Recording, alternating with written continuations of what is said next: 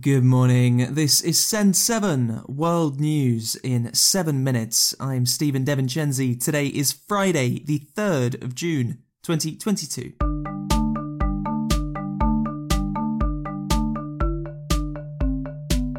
Starting in the Americas today. In the United States, the head of NATO, Jens Stoltenberg, met with President Joe Biden yesterday to talk about the Russian invasion of Ukraine. Stoltenberg said that part of Russia's intentions in invading Ukraine was to weaken NATO, but now NATO is stronger than ever. The most important message is that President Putin wanted less NATO, and now he's getting more NATO military presence in the eastern part of the alliance, and more NATO members, because it is an historic decision by Finland and Sweden to apply for membership. US Secretary of State Antony Blinken said that countries around the world had been brought together to support Ukraine's sovereignty. President Putin hoped that his war on Ukraine would divide NATO. Instead, he's united NATO in support of Ukraine and in defense of its own members. He's brought countries around the world together to support the fundamental principles of sovereignty and independence. That is why we will continue to stand with a democratic, independent, sovereign Ukraine until this terrible war is over, and for that matter, long after. Also in the United States, doctors have made an ear transplant using an ear which was 3D printed using human cells. The company, 3D Biotherapeutics, said that the ear was 3D printed using cells that originated from the person's body. El Salvador has been accused of massive human rights violations by Amnesty International after 36,000 people were arrested in 2 months. The rise in arrests was ordered by President Nayib Bukele, with his government calling it a war on gangs. If the data is correct, then almost 2% of El Salvador's adult population is now in prison, probably the highest rate in the world. Mexico has reported that 11 people have died in Hurricane Agatha, and more people are missing. Asia. Turkey will now officially be known as Turkiye at the United Nations after a request by the Turkish government. Turkiye is the Turkish form of the name. However, the government is said to want to encourage people to use the term Turkiye internationally as well. Some people have said that President Recep Tayyip Erdogan wants to distance Turkey from the bird which shares the same name. In Myanmar, over 1 million people have been forced to leave their homes since last year, according to the United Nations. In February last year, the military removed the democratically elected government of Aung San Suu Kyi. Since then, civilian militias and ethnic separatist groups have been fighting against the army. Africa.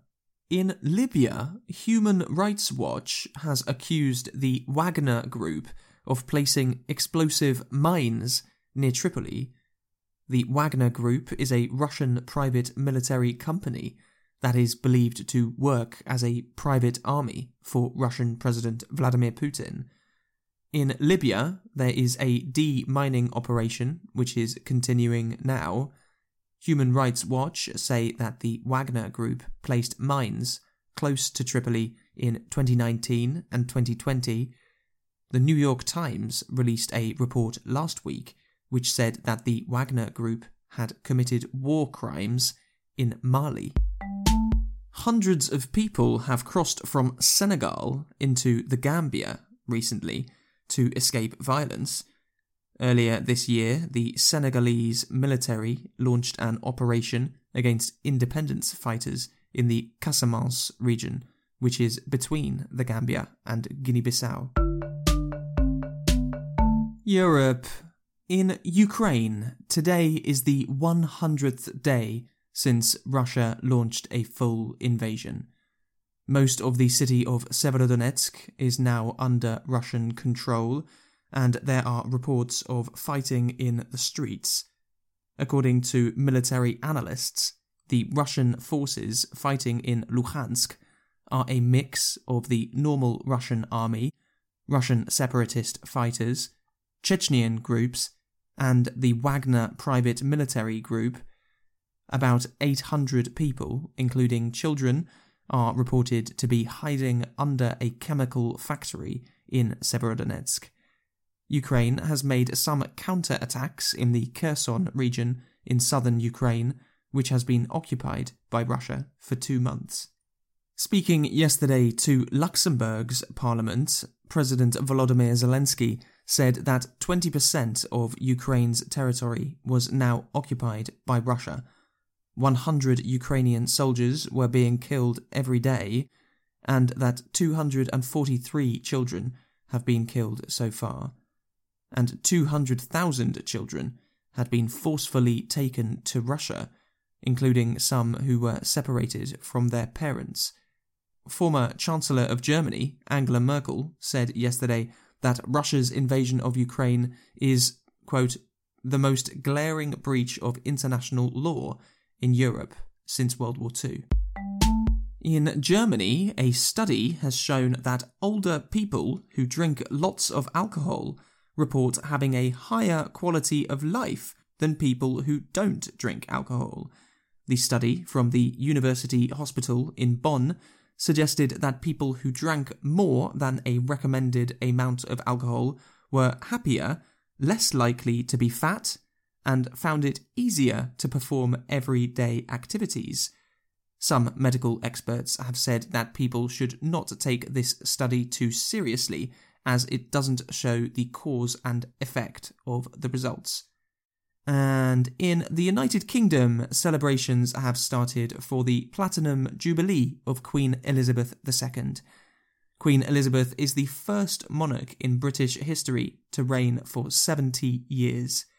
A 4-day bank holiday started yesterday and will finish on Sunday, and there are celebrations throughout the United Kingdom and 14 other Commonwealth countries. The Queen is 96. A big thank you to Vanik in France for becoming our newest supporter.